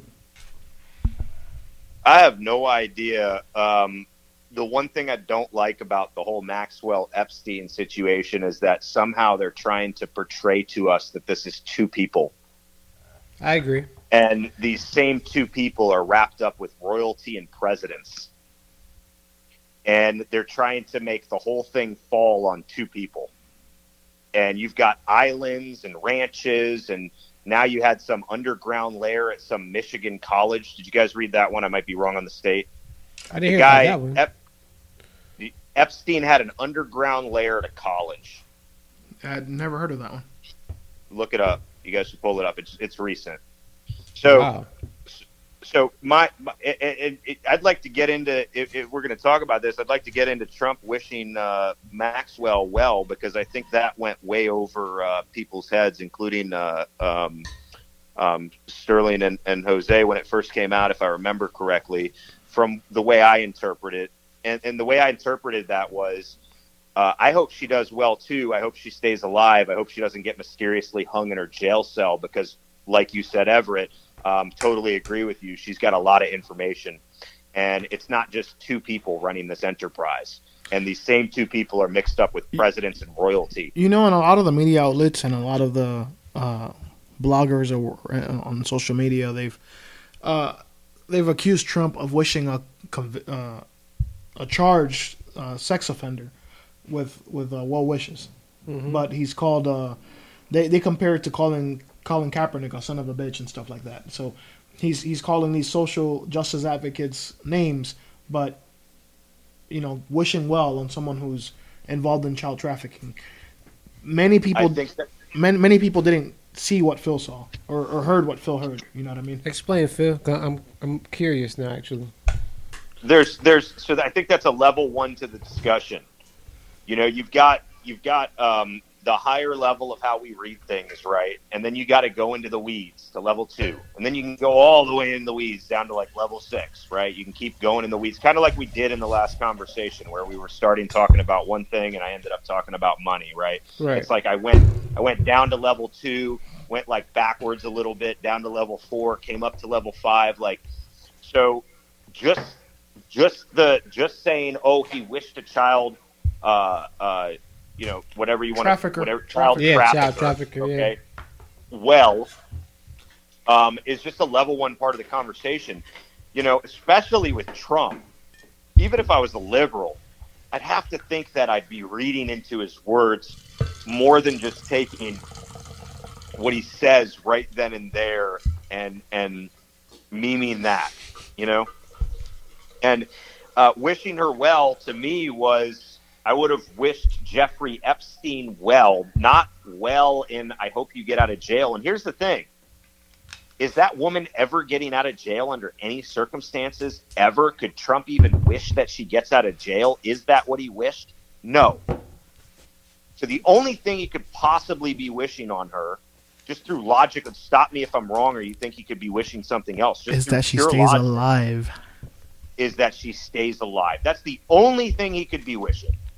I gotta be honest. I go back and forth sometimes if Trump is a genius or if he's just inept, and his actions make it so indecipherable. It makes me hard to read. To be honest with you, You know what I got to tell all three of you, and I've been telling everybody this? Read his book. The Art of the Deal. If you want to understand Trump, The Art of the Deal. read his book, because it's so convoluted today who this man is. And I'll tell you what my main takeaway from reading his book is it made him a lot more human. But what happened after that was a glimpse into how his mind works.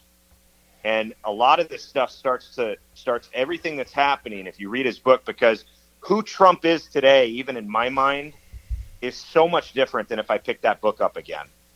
Because there's just so much Trump information out there nonstop. And even if it's me, Sterling, or Jose defending him, it's a different Trump than pre-President Trump.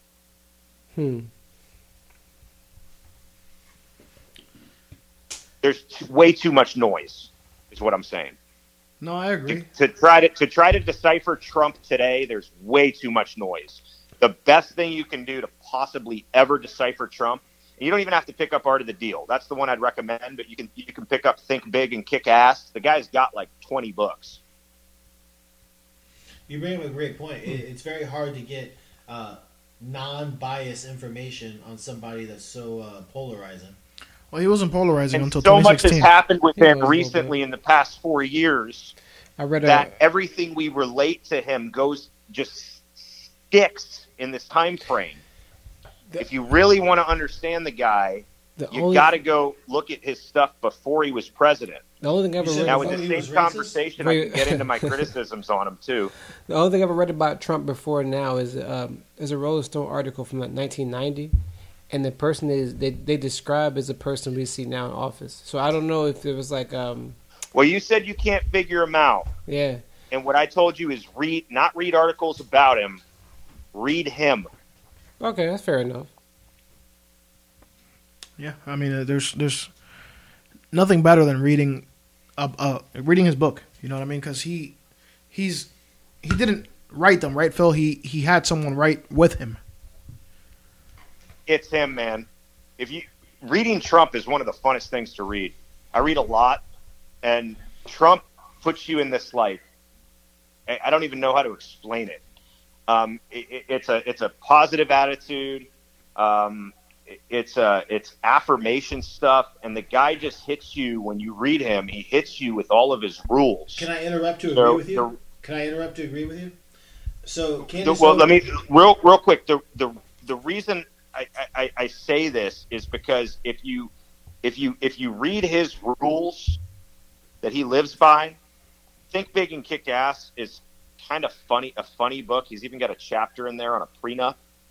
But if you go back to Art of the Deal, which was written, I believe, 13 years earlier in 1984. He has done pretty well on his divorces. So here's the thing. Art of the Deal, the guy Better doesn't than curse Dre. one time in that book. He sounds totally presidential. This book's 1984. The guy doesn't curse. He sounds presidential. The Think Big and Kick Ass book from 2007. He's cursing all over it. He's bragging, but not bragging, because he says, "I never kiss and tell, but I've been with all these celebrities." Very interesting to read both of those books. He's a much more presidential person in the 1984 book than he is in the 2007 book. But the biggest takeaways from reading these books are his logic, and it's a very simple logic. Trump has a very, very simple logic. If you come at me, I'm coming back at you. That's one of his rules. So I'm not going to go into it too much, but I mean the main point is if you want to figure out Trump, read him, read his actual books that he wrote. And you say other people wrote them, but I know it's like a ghostwriter / type of deal, Jose. But if you just pick up The Art of Deal and read chapter 1, you're going to think he wrote it. It's him. Like, it's his vibe, it's his words, it's the way he talks, etc. It's definitely, I mean, you're reading Trump. Bigly. Bigly. Exactly. Nice. Hey, we got off topic, but in the best way possible. Great information. So let's do our closing thoughts on Operation Safety Net. I know it's a little ridiculous, but Trump has gotten a lot of credit for the closing in on people that are associated with child human trafficking. So let's get our final thoughts on that. I'll kick it off. Operation Safety Net's been a huge success, in my opinion. Where the information has come from, I'm not 100% sure. Maybe it's Ghislaine Maxwell. Maybe it's other sources. It's hard to say.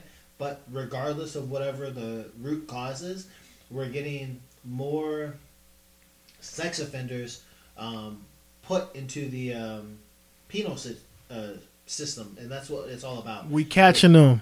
Catching them. That's all that matters, man. There you go. I don't care. So much better than I could. Yeah, for real. I don't. Oh, I'm sorry. I didn't cut you off. No, but- go ahead, Ever. Hey. It's this time you cut me off. Yeah, for real. Because it's crazy. I don't care. If I heard that was left over from the last administration. I don't care about that. I don't care if it was Trump who did it. I don't care if it was because of Maxwell. I don't care if it's because of Epstein. I don't care what the reason is I behind don't it. care. I don't care. The I point care is that we it's catching happening. them. Yeah, we catching them. Yeah, That's all that matters. exactly. I don't care about none of the other stuff. The politics don't matter to me. Nice. Well said. You too, Jose, for what Yeah, you I were mean, able to say. There's I don't And think there's another any. thing. No, I'm joking. I don't think there's anyone on any side of the political spectrum that's going to be able to say anything negative about this. If you're a human being and you care about our future, and our future is our children, you care about this issue. And I think we need a lot more when you hear the number 800,000. we do need a lot more, and I don't understand how any of these stories aren't the top focus What did of the major news. Wait, so that's the number caught so for 800,000? And how long has That's it the been? number of missing children in America. Oh, okay. Thank you. I was about to say, wow. That's insane. That is. You're right. Whose kids are those? It's I don't- your neighbors, You man. got, It's you your got remember, neighbors. you got remember. There's I a don't meet lot of people that broken have homes. missing kids. Do There's you a- meet people with missing kids? But That's a huge you number. wouldn't. But you know would what's meet. interesting? We don't meet that people- many people with missing kids. Yeah, We, the three of us, have kids. So Yeah. that's really crazy. Because the we people- would So not what's allow our what's the kids to United go missing States like that. population right now? No, my kids are a little Hey, older bro. than your guys' kids, and my kids have friends that go missing all the time. What? Yeah, this is a thing. I don't think the majority of them I are. can't think of are- any person of any kid that went missing when I was in high school. I have No. no I've never personal met relationships anybody with who somebody went whose missing. kid I went do. Dipped. Who I was do. dipped. I don't know anybody like that. I do, That's but I have. amazing. But I my had no my idea. youngest is 10. My oldest is 13. So I do have kids. 6 and kids. 4 for me. I do have kids in the age group where their friends are Yo, susceptible to. I'm about to go missing. homeschool my Did son any right now. Are you kids go serious missing right in now? any of your? Did any kids go missing in any of your schools when you were growing up? No. I've gotten an email before for that, but other than a one-time email about one person, I No, have no, not he had- means your school growing up. No, my school. You kidding me? That never happened. Yeah. No, Zero Not that I know of. I know 0%. other people who died, but I don't know about who went exactly. missing. Yeah. Now, I know kids who went missing, but it A was lot of it was in drug child trafficking. overdoses. It was Yeah. kids who Yeah. thought they were Ninja Turtles because I grew up during the Right. Ninja Turtles. Well, me too. That's my favorite. That's my favorite shit of all I time. went to a lot of There was private kids here in schools. Florida that went into like the sewer system, pretending they were. I went Ninja to a Turtles lot and of lost. private schools, and I know They were it's in my elementary insane. school. There's a senior class of one school that I went to where someone told me half of the senior class died of an overdose already. God, dog. Private schools. Wow. Yeah, But I didn't. They got back that to money. this, Private schools got that private money for them private yeah, drugs. The only Yeah, party I ever went to exactly. with a bunch of drugs. That's what I was was, saying. Rich people kids. have their own. Rich people have their own struggles in life too. Think about that. So, and I wasn't rich. I was fortunate to go to schools, and then obviously I had to make it on my own. I was in the job you guys had at 21 years old, and actually my car was in repossession when I got that job, and I had no electricity. That's a whole other story. But I empathize with everybody. Just being around so many different places that I know Barron Trump has his own struggles. Everybody's got their own struggles. Doesn't matter where you're from, what you're doing. I mean, it's all unique to your situation. That's true. No, Very it's true. 100%. It's just Yeah. like us, Hey, did complaining y'all- about our daily struggles and people calling it first world problems. That's true. When You heard about Barron Trump? When they Trump pale in having a time comparison to machine. third Did you hear world. about that? that book, Yeah. Did you hear about this? yeah. Yeah. It's pretty funny. What was it? That he's a time machine. He's from the future or some shit like that. Yeah, that Is Barron that from- Trump is that really from like QAnon? Barron Trump is No. really like the Trump as a child who got access to a time machine and came to the future, and Yeah. it's this Sounds book. like QAnon. No, it's a real so, book. Well, Sterling, this whole It's question hilarious. seems like you wanted to lead into the QAnon stuff. It's not I QAnon don't mind stuff. talking about it. No. I'm just saying this seems like that. No, it's not that. It's not this that. this It's is just a a book. real book that was written. When was it? Everett? It's like 2 years ago, right? No. The book was written like way before Trump was even a thing. Oh yeah, you're right. Yeah, this was- Barron Munchausen. You're talking about the actual. Yeah. So like 2014. I feel like No. saying no. Like this book was it's over 100 years old. Yeah, it's an old ass book. Yeah. It's an old book where the main character in the book is named Barron Trump. His dad's the president. Like all kinds of events happen that are very similar to events that happened in the last couple of years. Interesting. It's crazy, yeah.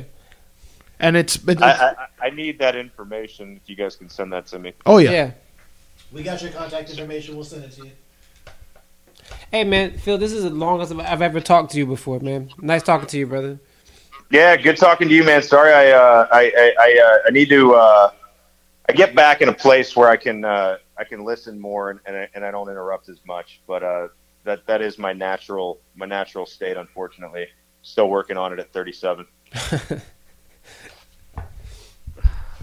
So, but yeah, this.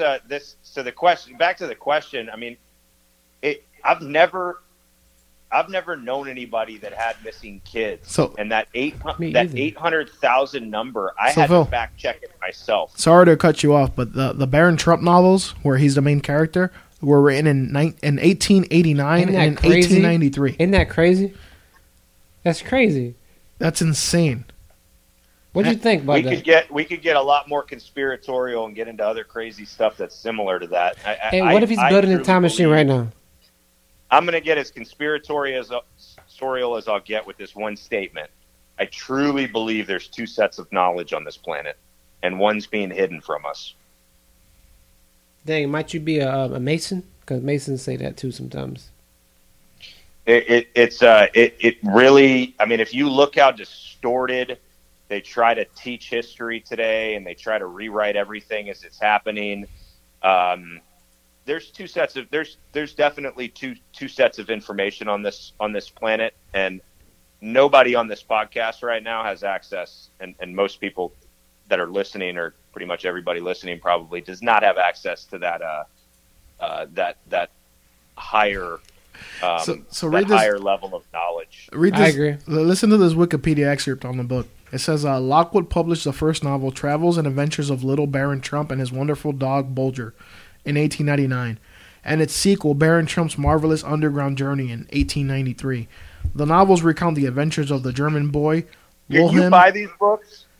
Wilhelm Heinrich Sebastian von Trump, who goes by Baron Trump, as he discovers weird underground civilizations, offends the natives. Oh my God! Stop! Please. Stop! What is it? What is the name of this book?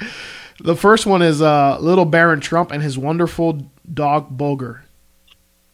Adventures of Little Baron Trump. I'm sorry. And the second one is Baron Trump's Marvelous Underground Journey. The Baron Trump collection on paperback, Travels and Adventures of Little Baron Trump. Go for it. Is that the? Yeah. We need. That's it? Yeah, we need to get this. Yeah. Wait, Baron Trump's Marvelous Underground Journey. Yes. It's only $6. You know what's That's too interesting is what I was just talking about that second set of information. There's a lot of books out there that they kept at like $1,000 to get the book. Damn, really? There's a couple books I can find that you still can't get, and you know those books. There's one book I read that came out like that, and it's not anymore. But Peter Thiel's book when it first came out, it's called 0 to 1. Great book. I gave it to my software developer, and I've got the entire thing underlined and highlighted and everything else. I need to get another copy, but when that book first came out, it was like $900. You see, what privilege has been being able to say on air, my software developer. Yeah, $900 I'm just messing with you, Phil. No, but $900 book. God damn. Hold on, Baron. I'm buying them right now on the podcast. There's some books by Stokely Carmichael you can't get either. It's hard to get. Yeah, like find somebody who has them. I got one. Wasn't there another book about Ingersoll Lockwood? Ingersoll Lockwood is the correct author. Yes, that's correct. It's a good book. Yeah, I'm buying them. I'm gonna read them. I'll let you guys know. Hey, send it to me when you finish. I'll pay you for it. All right. You got a book coming out too that we can promote. Not yet. No, I don't. You got a book coming out soon? No. No, I don't. I don't know what you're talking about, man. Yeah, man, man. you out here This lying? is all lies. You out here lying? This is all lies. Pelosi ass person. Why you always lying? Do you know how to read? It's like I might run for president. I don't know yet. Do you mess with the war? Joe Biden. Do you fuck with Benji? I was saying that we were artists to talk about y'all. You ready to wrap this thing on up? Oh yeah, definitely. I mean, we've covered all the topics. We've got a lot to look forward to in the next couple of weeks. We've got the YAM, Your Art is a Mirror podcast launching soon. Up. And by soon, I mean within the next week or so. I hope to get an invitation for episode 1. But if not, I understand. I do tend to cut you off. I hate to do that on your own podcast. Now you catch his hands. And I do have a book coming out. By the way, guys, I just shit. It's got to be. I'm not doing it. Everything's got to be perfect for me. Almost perfect. Nothing's perfect, but I'm not advertising it yet. Thank you for bringing that up. You're absolutely right. Essential News Discussion has the inside track on some articles, posts, books, content that is going to be very beneficial to you. And that's our goal, is to provide you that beneficial content. So if you have any questions, reach out to us, and we'll get you the information as soon as we are able. Real quick, agree. before we end this, Hey, Phil, do you think that we're going to be able to make your book available via FF Creations site on EssentialNewsDiscussion.com? Absolutely. It's going to be, at first it'll be available at Amazon. But yeah, absolutely. I mean, obviously. That's cool, man. I'm down with that. That's awesome, man. We're so excited. We're looking forward to that. We're going to promote let's just be honest. We're going to promote the shit out of you. I'm be real, man. Sterling's saucy as fuck right now. I can see it. He's a little tipsy right in his corner right now. Listen, man, this is a family show, and you both have been laying down the cuss words lately. And you just saying what you just said about him saucy as fuck expose how saucy you are yourself, sir. That's a good point. The sauce all over I can't argue that. The sauce all over the place. But anyway, guys, I want to thank you guys for tuning in this week. It's been a fun episode where I want to shout out Phil. He's been a great guest, and I hope that we can have him again on the show soon. Sterling, what do you got to end the night?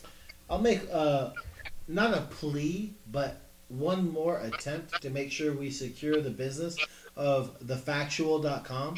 Thefactual.com makes a very good news blog and newsletter about the news content going on, they have a proprietary algorithm that they use so that way they can provide you the news stories that are most relevant.